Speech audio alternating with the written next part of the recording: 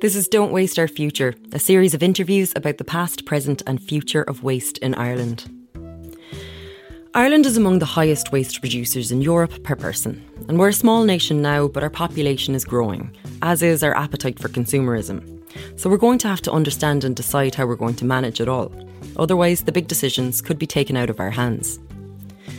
The first time that I became consciously aware of how I treat waste was when I was travelling through India.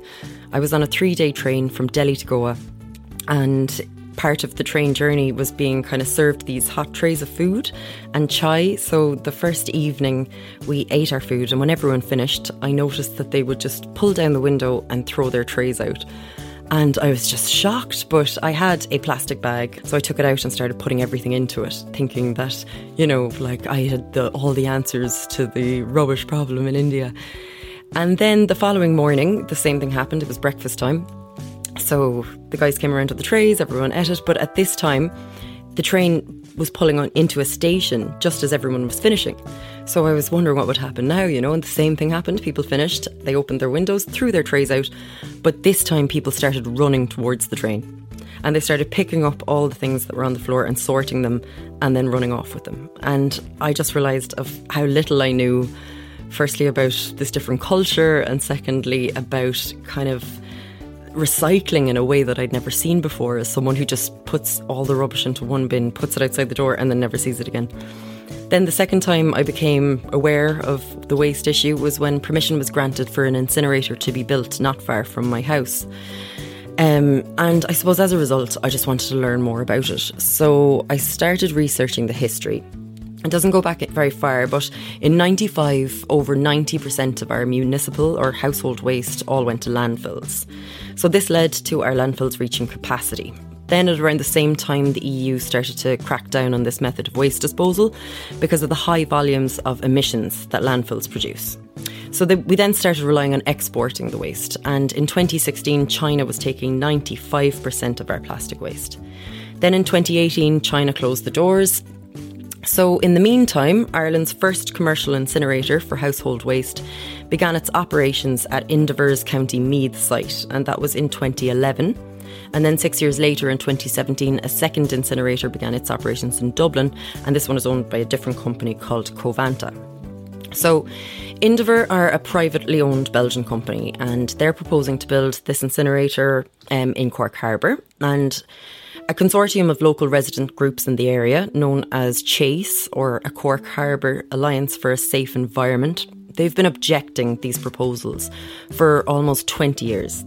And it's a fascinating tale, but with complexities, characters and stories that it's really difficult to get your head around everything that has happened.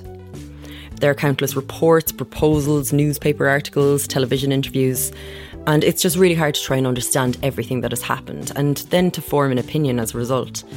So because I'm a Cork Harbour resident and it's just down the road, it is worrying, and naturally I am against it. But at the same time, I'm very aware that I don't know all the facts. If the incinerator doesn't go here, is it just going to go somewhere else? Or can we find a better solution? And I'm open to the idea that this is the best solution. So I'll be interviewing as many people as I can about the Indiver project, but also about the broader issues with waste in Ireland.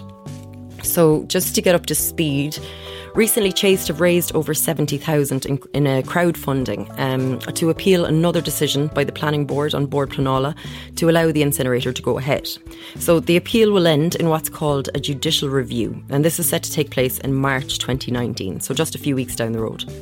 I got in touch with CHASE, and their spokeswoman, Linda Fitzpatrick, agreed to meet me and do an interview from her kitchen in Carrigaline. The interview was just under an hour long, and I resisted the urge to edit it and cut anything out. I worked in TV and video editing for years, so naturally I wanted to just reduce it, highlight the important parts, and I guess make us seem as competent as possible in our question asking and answering. But I love podcast format, and I love listening to podcasts in the car on the way to work, and I also love that you get the full conversation and you can kind of go with it as opposed to kind of being jumped from one part to another. So I hope that comes across anyway in this interview. So we began by talking about Chase's timeline. It's on their website, and it's a collection of all the kind of significant moments since the first planning application was filed. So there's almost 20 years of stuff in there, and there are over 80 entries, and that's just a glimpse of the full picture. November 2001 was when Indaver first launched a planning application. So that's over 17 years ago now. Like, were you aware at that stage? And if you were, can you tell us what it was like to kind of hear about that coming in? Because I don't remember that even happening. It was about April that it was first announced that it was going to be coming in. And I remember it because it was my daughter's 4th birthday, and we were here in this kitchen. And my father-in-law, who's an engineer, he said to me at the time, did you hear you're getting a hazardous waste incinerator down the road? And I kind of thought, oh my God, like, there's already plenty, you know, of high asthma rates and other kind of problems around. And my daughter was suffering with asthma at the time, and I just kind of thought, you know, really, we have enough. So the signs went up that there was a meeting being held in Carrigaline, and I went down to that meeting. It was about June, and they were looking for volunteers, and I put my name down to volunteer. That was a really well attended meeting, and like, I suppose the room was full. There was standing room only, but nobody at that stage thought it was going to be 17 years long, because we wouldn't have. And I was listening to something the other day about emotionally charged events like 9/11. Yeah. Everyone knows exactly where they were. So I was thinking, when I was reading through, I was like, I wonder if you remember in your kitchen on the birthday. I remember every single, like, I remember that timeline by what I was doing at the time, because it's a huge extra load on your life, and you remember what you had to shelve to do it. Yeah. Like, I remember the oral hearing, you know, in 2009 up in the Cork Airport Hotel. Like, my daughter was making her confirmation at the time, and we were having people in at the weekend, and there was plenty of others, you know, with similar, just ordinary everyday life stuff going on, you know. So she got her hair done in the hairdresser's up there, you know. Like, your life is punctuated by it, and it's how you remember the dates. And like, even looking, I've tried to count how many entries were in this timeline, and you said it hasn't. And that would be edited, Yeah, and that would be edited. So there's almost 80 entries. Yeah. So when I look at that, all I can see is the amount of human energy that has gone into this from both sides, from Indaver and from the community and stuff like that. Yes. So it's really important, though, that, you know, people realise that one side is being paid for every single piece of energy that they put in, and the other side has to make sacrifices to find that energy. Yeah. So it's very unequal in that regard. And then talk to me about Chase, because most people probably in the local community know what Chase is, but how did it form, and how did it, I suppose, get to a place where it's so good at kind of communicating the key messages? There was concern from all different areas of the harbour, and meetings were held locally, and groups sprung up locally of concerned people in each area who wanted to object to it. And I was in the Carrigaline area, and there was a Cove group, and there was a group down in East Cork, and obviously there was Ringaskiddy Residents Association. And people decided that really we should all meet so that we weren't running in 100 different directions, and that it made sense to pool resources. So people started meeting weekly, and then it was decided that it would be good to operate under an umbrella name. And I had taken on the role of PR for the Carrigaline group, because that first meeting was very organised. There was a sheet on the door, and you were asked, like, there was 6 different categories, and you were asked if you had any experience in any of the categories, and I did have a bit of experience in communications, PR, that kind of stuff. So I put my name down there, and then there was a meeting held with that group, and there was about 12 people in that group, a lot of whom fell away, but by virtue of the fact that I wasn't working at the time, and the person who was chairperson was working, I was easier to contact if somebody needed a statement. So I ended up being the person who was making, I suppose, who was talking to journalists. And then, because that was working out okay, the umbrella group decided that I'd do it for everybody, which terrified me. But it hasn't gone away, so here we are. Wow. And then, so in terms of the timeline, right? So when was Chase then established? It was established in about August of, I think, the end of August in 2001. Okay, so that's all within the same year. Yeah, and then it is. Oh, it was established very quickly. It was very quickly decided there was no point in chasing our tails around doing different things, that this had to happen as a unified effort. And for you then, what was the kind of next significant, I suppose, milestone in the story? Being absolutely terrified of when the application would be made to Cork County Council, because that would make everything very real. Up until then, I suppose in my own heart I'd be hoping that it would go away and never happen. So the first really significant milestone was when the application was lodged with Cork County Council in November 2011. And how? 2001. Was that like months or weeks of work now to get that application in? To get the objection to the application in. It always is. I mean, the applications are big. They take a huge amount of reading. That's not something that would be my part in the jigsaw. There's plenty of other people doing that who are really, really good at it. It's incredible, the expertise that's kind of come forward. So my reading of things would be key point reading, let's say, and then I would refer back to somebody who just would know so much more than me. And like, there's been so many people who've been so generous with their time. And they'd take a call any time we needed clarification, so that it made sure we were giving accurate information out to anybody who needed it. And any time an application goes in, it literally eats weeks from people. Wow. So then the first proposal went in. Yeah. Then your objection went in, and then where did that go then? The first proposal went in, and the county councillors rejected that. Right. So that actually took a long time. There was an awful lot of consideration given to that at Cork County Council level.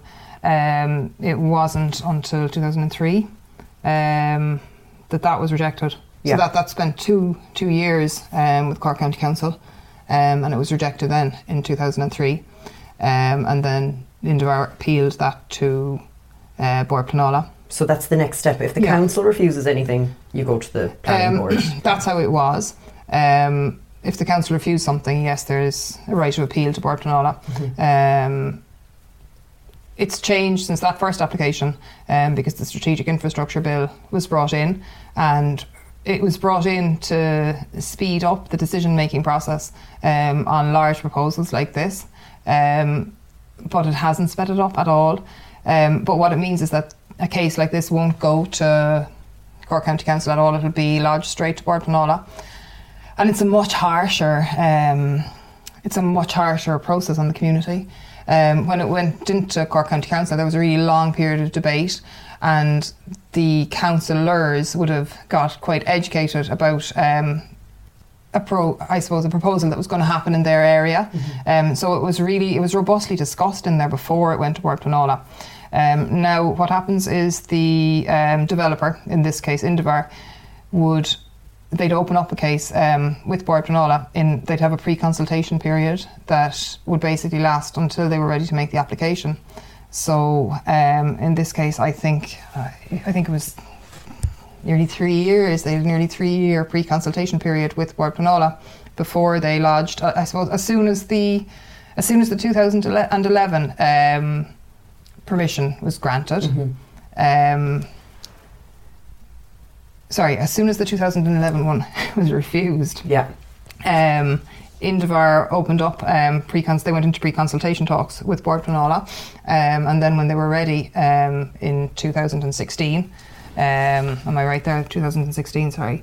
Yeah, in January 2016, they lodged their planning application. So I can't be right on that, can I? So 2008 was the second application lodged, and in 2016 third application lodged for Bord Pleanála.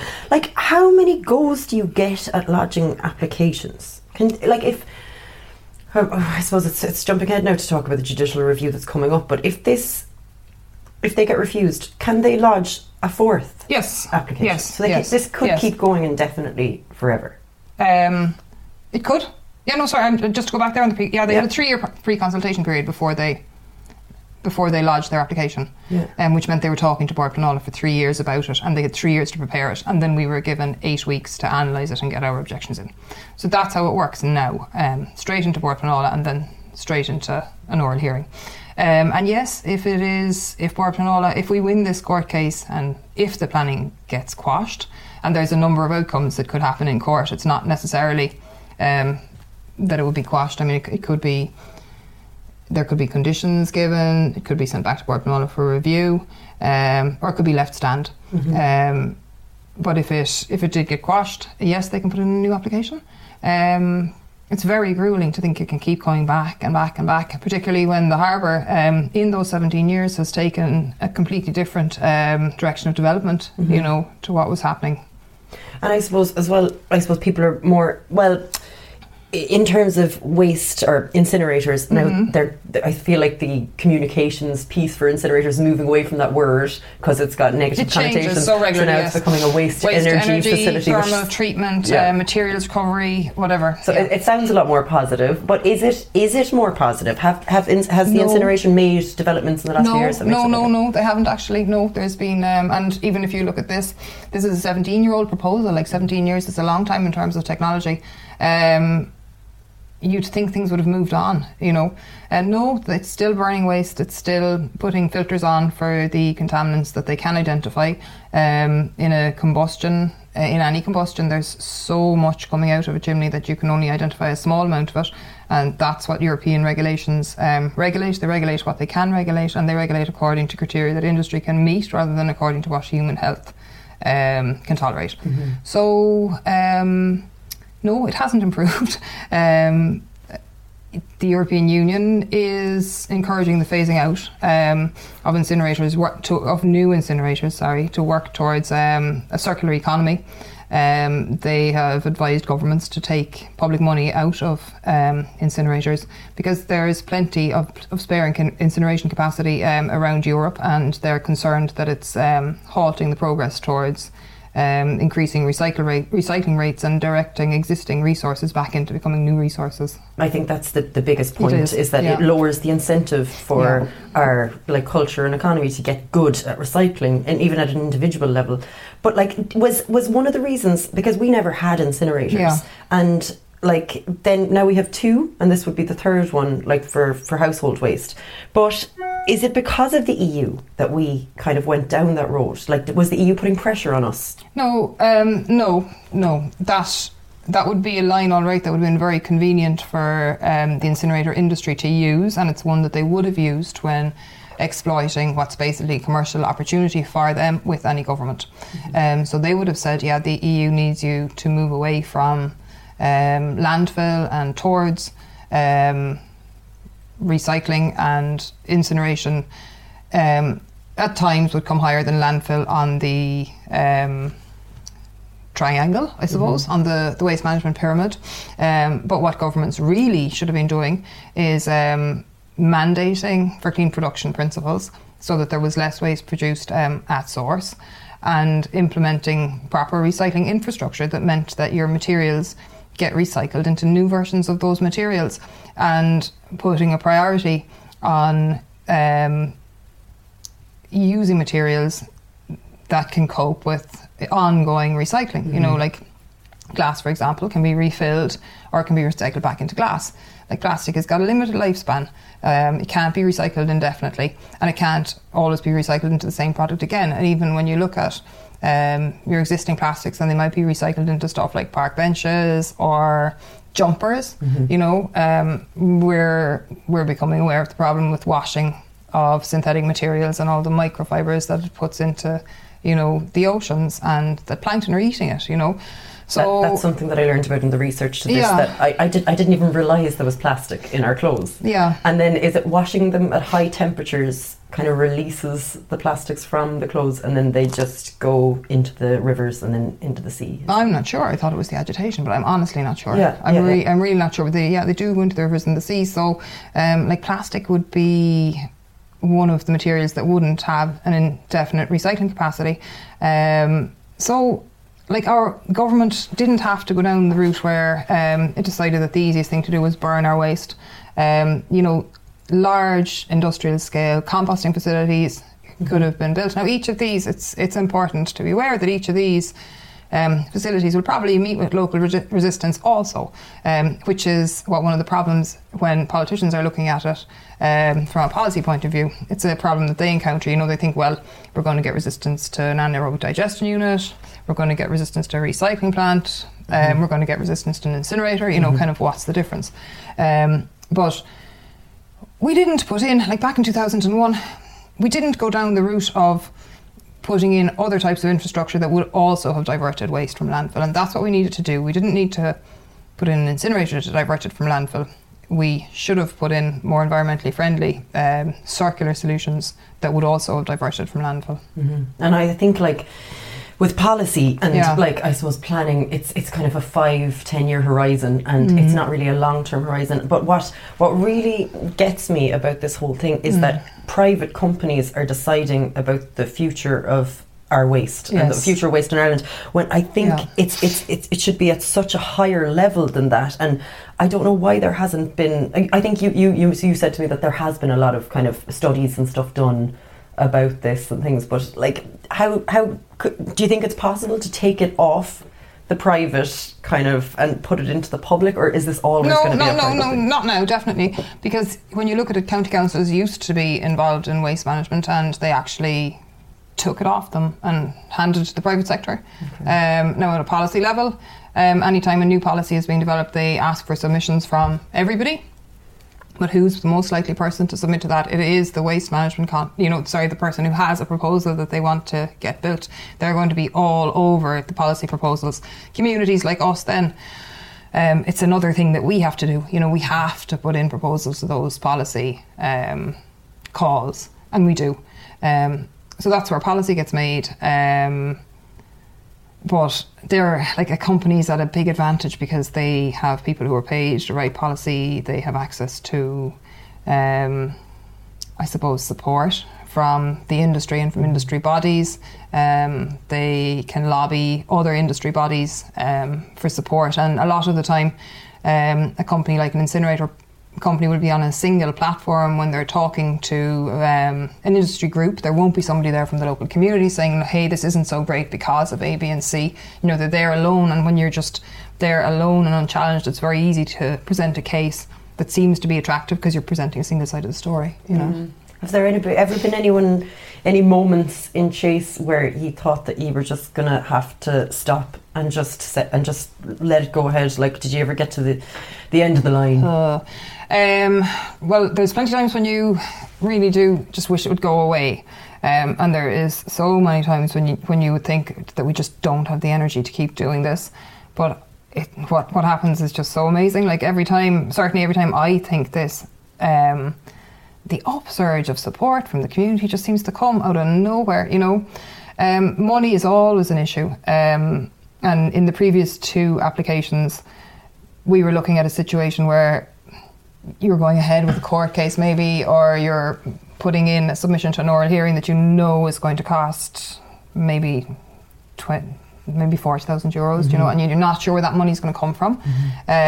But it always just arrives from cake sales, or it arrives in the bank account from the community. And this time, when the application was granted, I was actually going on my holidays 2 days later. And somebody put up, one of the group put up a GoFundMe page, and in the first day there was 10,000 euros in it, and by the time I was going on holidays, I was in the airport in London, I think there was 20,000 euros in it, and we were heading over to the States. By the time I got there was 40,000 euros in it. And did you raise, was it 100,000 euro for this judicial review or something?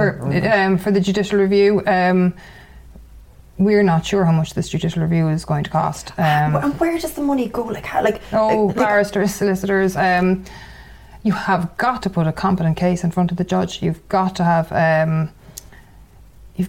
your case made properly, because the team that you're going to be up against, you're up against a really professional team, so you have to match it, and you genuinely can't expect people to give their time to your community for nothing. There's so much that is donated to this campaign in terms of time. There really is, but you can't expect everybody to do it. And you have to get the expertise that you need to back up the points that you're making. You have to present evidence to the judge. You have to present evidence to the oral hearing inspector. And you have to do it with people who have the credentials to make the case and the point that they're making. And so that's really where the money goes. And like to date, all 3 inspectors have said don't build this incinerator. And they're not independent, they're actually on the Bord Pleanála. They're employed by Bord Pleanála to hear cases and make a recommendation to the board whether to grant planning or not. And in each of the 3, in the 2001 application, 2009 application, or the 2016 application, each of those inspectors said, for various different reasons, don't grant planning. What are the main reasons that you?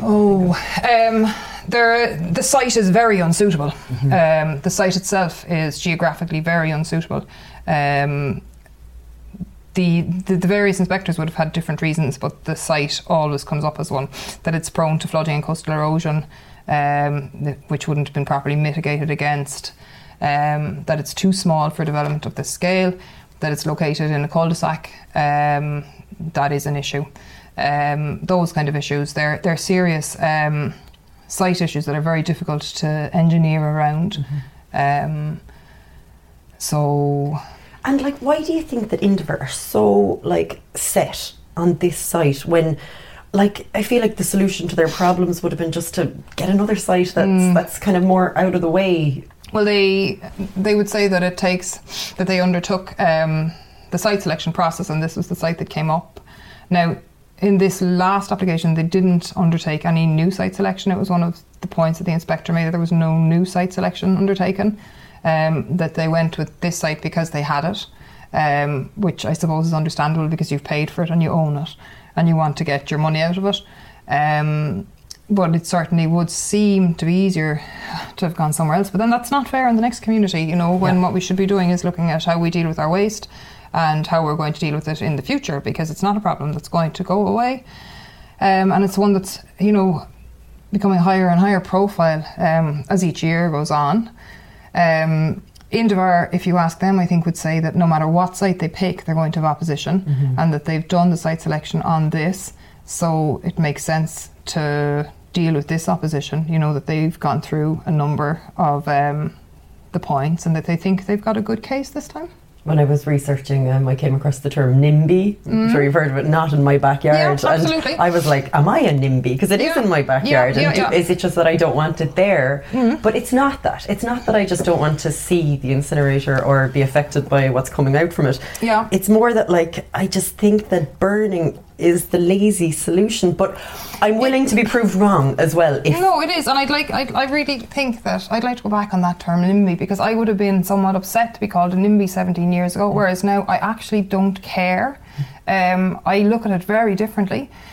The people who call people NIMBY, like if you look at the term NIMBY, it's almost like as if it was invented as a negative badge that the person proposing whatever wasn't wanted could throw at the community. Every community has the right to stand up for itself, because nobody else is going to.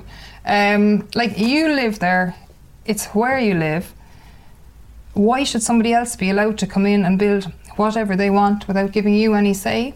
Now, this is no matter what it is. And if some other community has a problem with something that I don't see as a problem, I wouldn't judge them on that, because they live there. They've got the right to stand up for it. I'm not going to call them a NIMBY. I don't have a problem being called a NIMBY now, because I see it quite differently. You have to stand up for your own backyard, because nobody else is going to. It was when I was reading it, and I just read it, and it just sprung out at me, and I was like, "Oh no, is that what I am?" Maybe not. I mean, maybe not. This site itself, aside from being a NIMBY, and I don't want this in my backyard, there is so many reasons that this proposal is not suitable for this location. And when I went to one of the meetings following the announcement that Indever were applying for a third application for a third time, I went to a local group meeting in Carrigaline, and it was amazing, because everyone was in the room, from like the local politicians to the Chase community to people in the community who maybe are new to it, like me, who don't really understand. But then there's people who really have an emotional attachment to this and have had so for years and years. And like, I think a lot of the things that I was hearing were very personal stories about people who feel personally affected by the treatment in the local area over the history of the time with like big companies and the pharmaceuticals that are really skiddy, and I feel like people feel like we've got enough of it. That was the very first sentiment from Ringaskiddy, that enough is enough, when's it going to end? And it's actually one of the reasons that I decided I didn't want this, because when I would have got involved in this, I would really not have known an awful lot about waste. But like, we did grow up and we spent a lot of time on the water, and at that stage the peninsula that this proposal is on the end of was like largely undeveloped from the port site down, whereas now, and I really thought, okay, you know, that's on the sea, it can do better than this. You know, when you come into Cork Harbour, it's part of the shoreline that you first see, and there's factories on the shore and there's a refinery on the shore, and do we really need an incinerator on the shore? It's kind of cementing everything when you could do something better there. And in the time since then, we really have seen better. And a large part of that, in my opinion, happened when Martin Reardon was it was out in Cork County Council, because he gave permission for Camden to be developed on Spike Island now. Like, it's a world-class tourist destination, and it's magnificent. And Cove, like, is always beautiful. And it's just that there's been so much development in a direction that provides an amenity and a bit of balance, you know, and a bit of balance is what you need in order to keep a place nice to live in, you know. And then the Maritime College and the Research Centre and all of those are there, and the investment, like the naval base is so cemented there now, and there's plans for all of that to be developed. So did you think that when the Maritime College was built that was going to change the face of it? We really did hope that would we really did hope that would kind of open people's eyes and that would make it clear that you know, it wasn't a great idea to put a big incinerator next to a student population. You know, like if it was put inside an UCC, I'm sure that if there was a proposal to put it just yards from UCC, I'm sure there'd be a problem. But there's also an issue with people who are employed by the state speaking out publicly.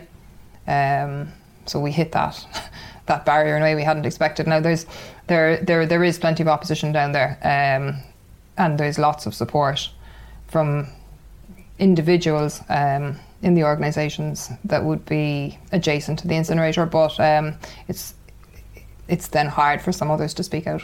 I know, and it's been difficult for me to try and source people to interview for that reason exactly. And then, like, people who I thought would be incredible interviewees might have to submit reports for the judicial review. So it's a very contentious time to be discussing this, which obviously is a concern. But it's like the whole motivation for recording a podcast is that I have I'm in a community of such intelligent people, friends and my family and stuff like that, who don't feel like they have any right to give an opinion because it's a 17-year-old story. It is, yeah. And it's so hard and it's so text heavy. It is. And I don't know how ye can, like, I can't read the reports. I'm trying to read them, and what I do is I get Siri to speak so that I can hear them, because it just looks like filler kind of stuff. I know exactly what you mean. Like, there's boxes of them up in my attic, and I've had to read some of them, you know, like I've had to read everything I've needed to read, and there's been a lot.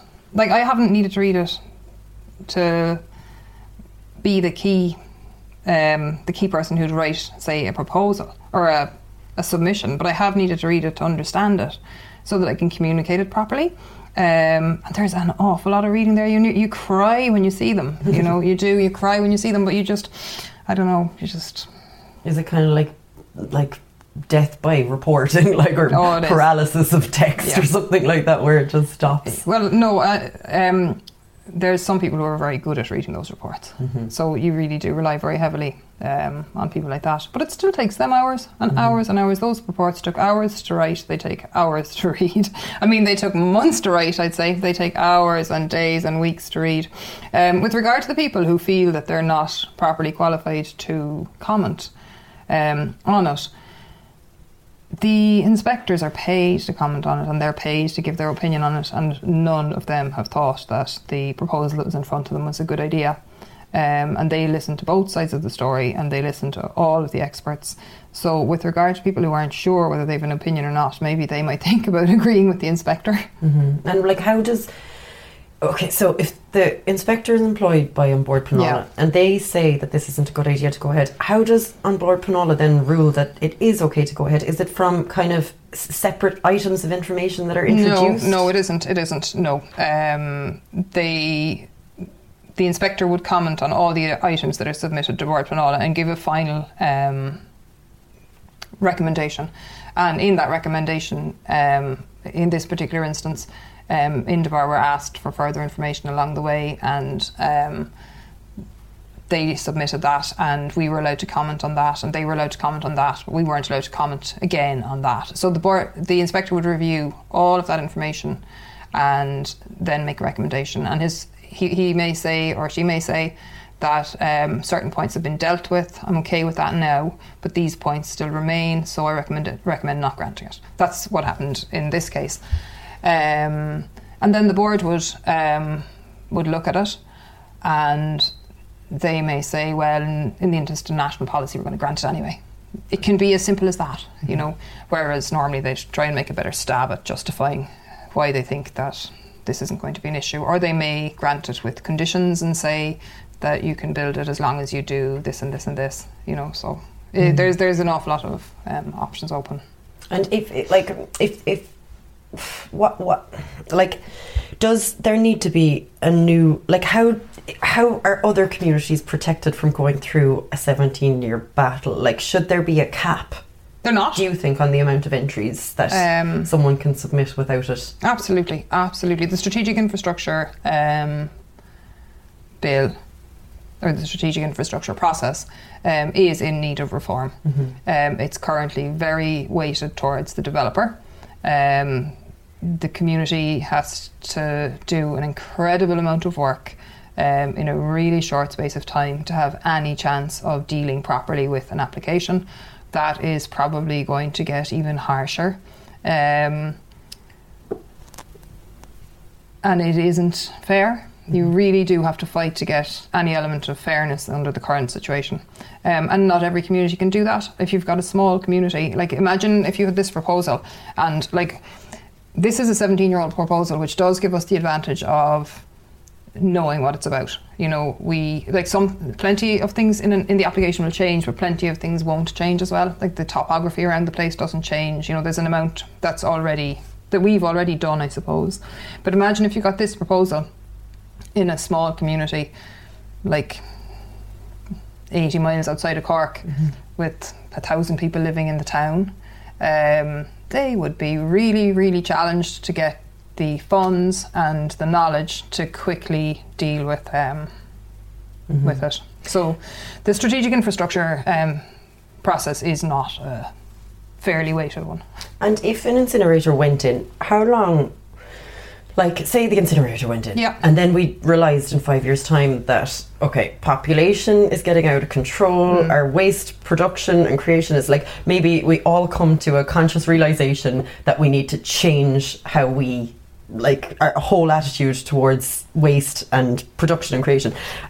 How would we get rid of the incinerator? So you're talking about the hypothetical situation that suddenly everybody decides, ooh, waste is a problem, we're not going to produce any anymore. Yeah. You'd still be left with the incinerator for kind of 20 or so years. Would it be 20 years? No, that's not going to happen. Yeah. You know, that has to be acknowledged. Like, we'd all love that to happen, but that's not going to happen. But we're stuck with it, even if we do realise, like... You'd be stuck with it for like 20 years anyway, and probably an operating extension of kind of another 20. Okay. Yeah. Okay. I'm guessing that's what scares me about it. It's kind of like one of those things. It's a huge investment. Yeah. You know, it's an absolutely huge investment. So the investment that's put into it has to be got back for the shareholders. What I was surprised, I suppose Ireland was crazy for landfills. Was it 90% of our waste was going into landfills until 1997? Yeah. And that's why the incinerator industry thought that this would be a great place to. They saw an opportunity. Absolutely, there was a market opportunity there. I suppose the government it could at that stage have created a market opportunity for something else, you know, like for anaerobic digestion facilities, but the market opportunity was for incinerators. And why do you think it's not realistic to assume that we'll completely change our attitude? Like, as I was saying to you earlier, at the moment, we're trying in this household, which is 6 adults really, to do a week without any packaging. And the reason why I decided to not just go for recyclables and produce no waste except for recyclables is that I was having a really hard time getting my head around which was the better recycling. Like, I know that plastic recycling really is just downcycling, and that aluminium has a much higher rate of recycling. But at the same time, you look up at Auchinish Alumna and some of the stories from the farmers up there, and there's environmental impacts with every route you choose to go down. Glass recycling is like glass recycling is, you can keep recycling glass almost infinitely, but glass in Ireland is just crushed and used as road fill. Now, at the same time, that is materials replacement, so there's a positive to it. I was having a really hard time weighing it all up in my mind, and so I decided to just see if for a week we could not create any packaging, not buy anything that came in packaging if it wasn't refillable or compostable. So that's what we've been doing, and it is difficult, but the reason this week is, I suppose, working better than normal weeks for us is that I decided not to see if we could do it, but just to do it and see what the problems were. So we're actually doing it. Now, I'm obviously very vested in this, and it's also, you've got the motivation of it being an experiment at the moment. It's not easy, and you do have to reorganise and you do have to reshuffle. It can absolutely be done, there's really no question about that. But it does have barriers, and it does have to be the focus, and there is so many other things to focus on that I'm not sure the motivation is there collectively yet. It may be there in the future, but at the moment a lot of people would see just cost barriers or convenience barriers or time barriers, and those are there, but it's like, you know, trying to lose weight. You decide you're not going to eat shite anymore, and like, the barrier there is like discomfort and maybe, you know, new habits needing to be formed. There's difficulty with everything, you know. I was listening to a great interview on the Ray D'Arcy show with Tom Kavanagh. They just built a bridge in UCC in his name, and he was telling a great story about, he set up an organisation or an association of kind of businesses against waste, because Ireland was filthy. Apparently, I don't remember that now. I have a lovely rosy tinted vision of what Ireland was like, but he was like, the towns and villages and the sides were filthy, so they tried for ages to come up with ideas to get towns and villages to clean up, and they, like, nothing was working. So what did work eventually was a league table of a competition. And he said it wasn't that people were trying to become number one, but people were trying to get out of the low five. And then the tidy towns. The tidy towns as a result of that and stuff like that. I found that fascinating. So they were trying not to come the bottom of the league. Exactly. Well, I mean, Ireland is bottom of the league in lots of you know, lots of environmental leagues at the moment, and like, we're not doing enough to get out of there. I know, it's so funny because we're considered the Emerald Isle, you know, and even someone was telling me a story the other day about seeing tourists on the side of the road, and they had their their camera out or whatever, and there was nothing there except like grass and then loads of plastic in it. So obviously the tourists were just capturing the plastic, and I think we do a great job of kind of redirecting tourists around the nicer areas. We do, and then not bringing them to the areas. We do. No, we are good at marketing our country. We are. Now I can see in the packaging next to me, all you have. How long have you been doing the I'm literally on day 4, so that's a half a week, and what's in that box is all of the new packaging that's come into the house during those 4 days. And during those 4 days I have shopped for a month of some store cupboard provisions, like all my seeds and nuts and beans and pulses, and an amount of our meat, and then weekly veg and fruit and stuff like that. So I do still have I would still have a weekly shop now to do, but I've done I'd stock up at the start of each month, so the waste from that is in there, and the waste from the packaging waste from stuff that hasn't been used yet is also in there, because I took it off so that I could measure it. And celery is your biggest culprit. Just the celery, because they didn't have celery that wasn't in a package at the market on Thursday. And shopping without packaging, you really do need to be able to get to either a farmer's market or a shop or a local fruit and veg shop. And people would say that it's hard to get to those places, but I suppose it's a matter of adjusting your mindset, and when you go into the store, that you go in looking for stuff, and that instead of having apples, oranges, bananas, pears on your list, that you have 6 6 package free fruit, and that might be pineapples, melons, it's whatever comes out of the packaging, and that you just buy those and let those be what you eat. So there's significant mindset adjustments. How do you feel about going into, say, the butchers and asking them to put it into your own packaging? I was terrified, and it's really intimidating, and it's something that you're kind of afraid of them going, God, who does your one think she is, and you're just afraid of judgment and rejection and all those kind of things. And I suppose the way I go about it is that I'd never even ask in somewhere that I didn't like the produce, that I would kind of tend to find places that I liked what they're selling, then shop there a couple of times, and then after a couple of times when I got to know the person selling it, then ask rather than ask at the outset, when you've got a relationship struck up. But anyway, it was the first time I'd ever asked for the meat or the chicken breasts, cooked chicken breasts. I buy them for the school sandwiches. That I ever asked for them to put into containers, and both of the butchers said absolutely no problem, there's loads of people doing it for the new year. So that really surprised me, and God, I was really happy I'd asked. Well, I think that the plastic bag levy, say Ireland was the first to introduce that, and that was a hugely successful campaign. And now we've got kind of the Keep Cup revolution where like Frank and Honest Coffee are charging 20% less. I was saying to you, I bought my boyfriend a Keep Cup, and he was like, sure, I can't go and get a thing. But now there's signs up encouraging you to do it. And giving you discounts as well.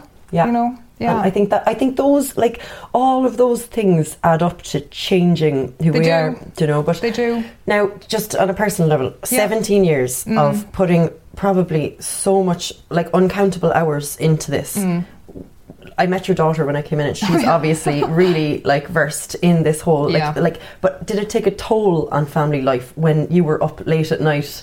Like, how did you manage it when it's not like work, you can't switch it off, it's always your brain? There. Yeah, it is, it's always there. It integrates, it becomes part of family life, really, to be quite honest. I mean, no matter what you're doing, it rubs off on the kids.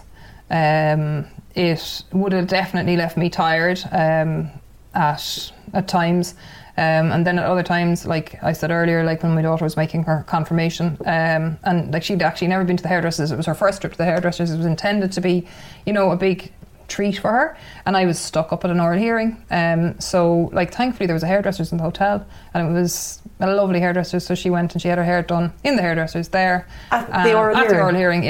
And I stayed going to that hairdresser's then until that hairdresser's actually closed down. No way. So I mean, you integrate and you adjust, and certainly they would all be like fairly environmentally aware. It comes along with you, but there's nobody who would be somebody who, I suppose, participates intensely in hearings or in the campaign. There's nobody who it hasn't had an effect on something that they've been doing with their kids, whether it's that you've got a communion on, and I'm like, in the 17 years it is nearly omnipresent. You're either dealing with an application, dealing with a court case, participating in an oral hearing, or recovering from one. There's nobody who hasn't had stuff that they've had to run around, family events that they've had to, I suppose, shortchange, they might feel, because of having to participate in these. But what normally happens, to be quite honest, is that like other members of your extended family rally around you because they don't want it either. Yeah. Yeah. Incredible. So then, what is the plan for the next, I suppose it's 8 weeks until the judicial review? Could that be moved out? Is that yes. Are you what do you think is going to happen? We don't really know. You never know with the court case. It's at the discretion of the judge. We think we're on target for March, but you just have to let the court case take its course and leave it with your legal team. And when will your phone start hopping now for kind of, will that just be the week of kind of? To be honest, the court reporters tend to keep an eye on it, and they do such a good job of reporting. There's actually, my phone hops less during court case period. Right, yeah. The court reporters, I suppose, with court cases, the media have to be extremely careful. So the court reporters are all excellent, and I don't have that much to do for it. If say there's like 3 groups of people, there's people who know so much about this, there's people who like don't know anything about this, and then there's people who like that, I suppose 2 groups of people, so people who know loads and people who don't know anything. If all of the people who don't know anything are educated and become more like, is there any, I suppose, impact that a bigger community get it together could have on the judicial review, or is it totally no? So that won't make any difference. Absolutely not. And the community awareness, I would say, is very high. That doesn't mean that everybody doesn't want it, and I would never like to represent it as that way, because definitely there's segments who think, okay, we need this, or oh, it's a good idea, and then there's segments who change their mind and think, actually, do you know something? After listening to it, it's not. But, you know, everybody is entitled to their own opinion, but the community awareness, I think, in this is high, and the community is quite educated about it, and participates as a full community. And what I mean by that really is that, like, your politicians are participating in the process, your tourism bodies are participating, you know, you've had medical representation, ordinary people, the community participates really as a unit in it.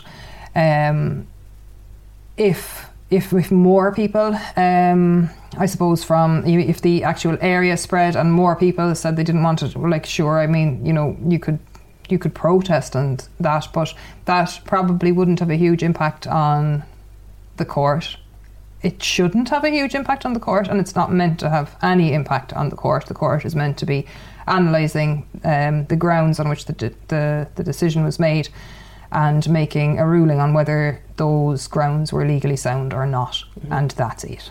Does anyone have the power to come in and just overrule that? Like, anyone, kind of like the President of Ireland, if he just took a complete disliking to this, or is it just so within the legal hemisphere? I'm getting a blank here now. There was legislation brought in there whereby a minister can quash planning. Wow, yeah. One minister independently, yeah? Yeah.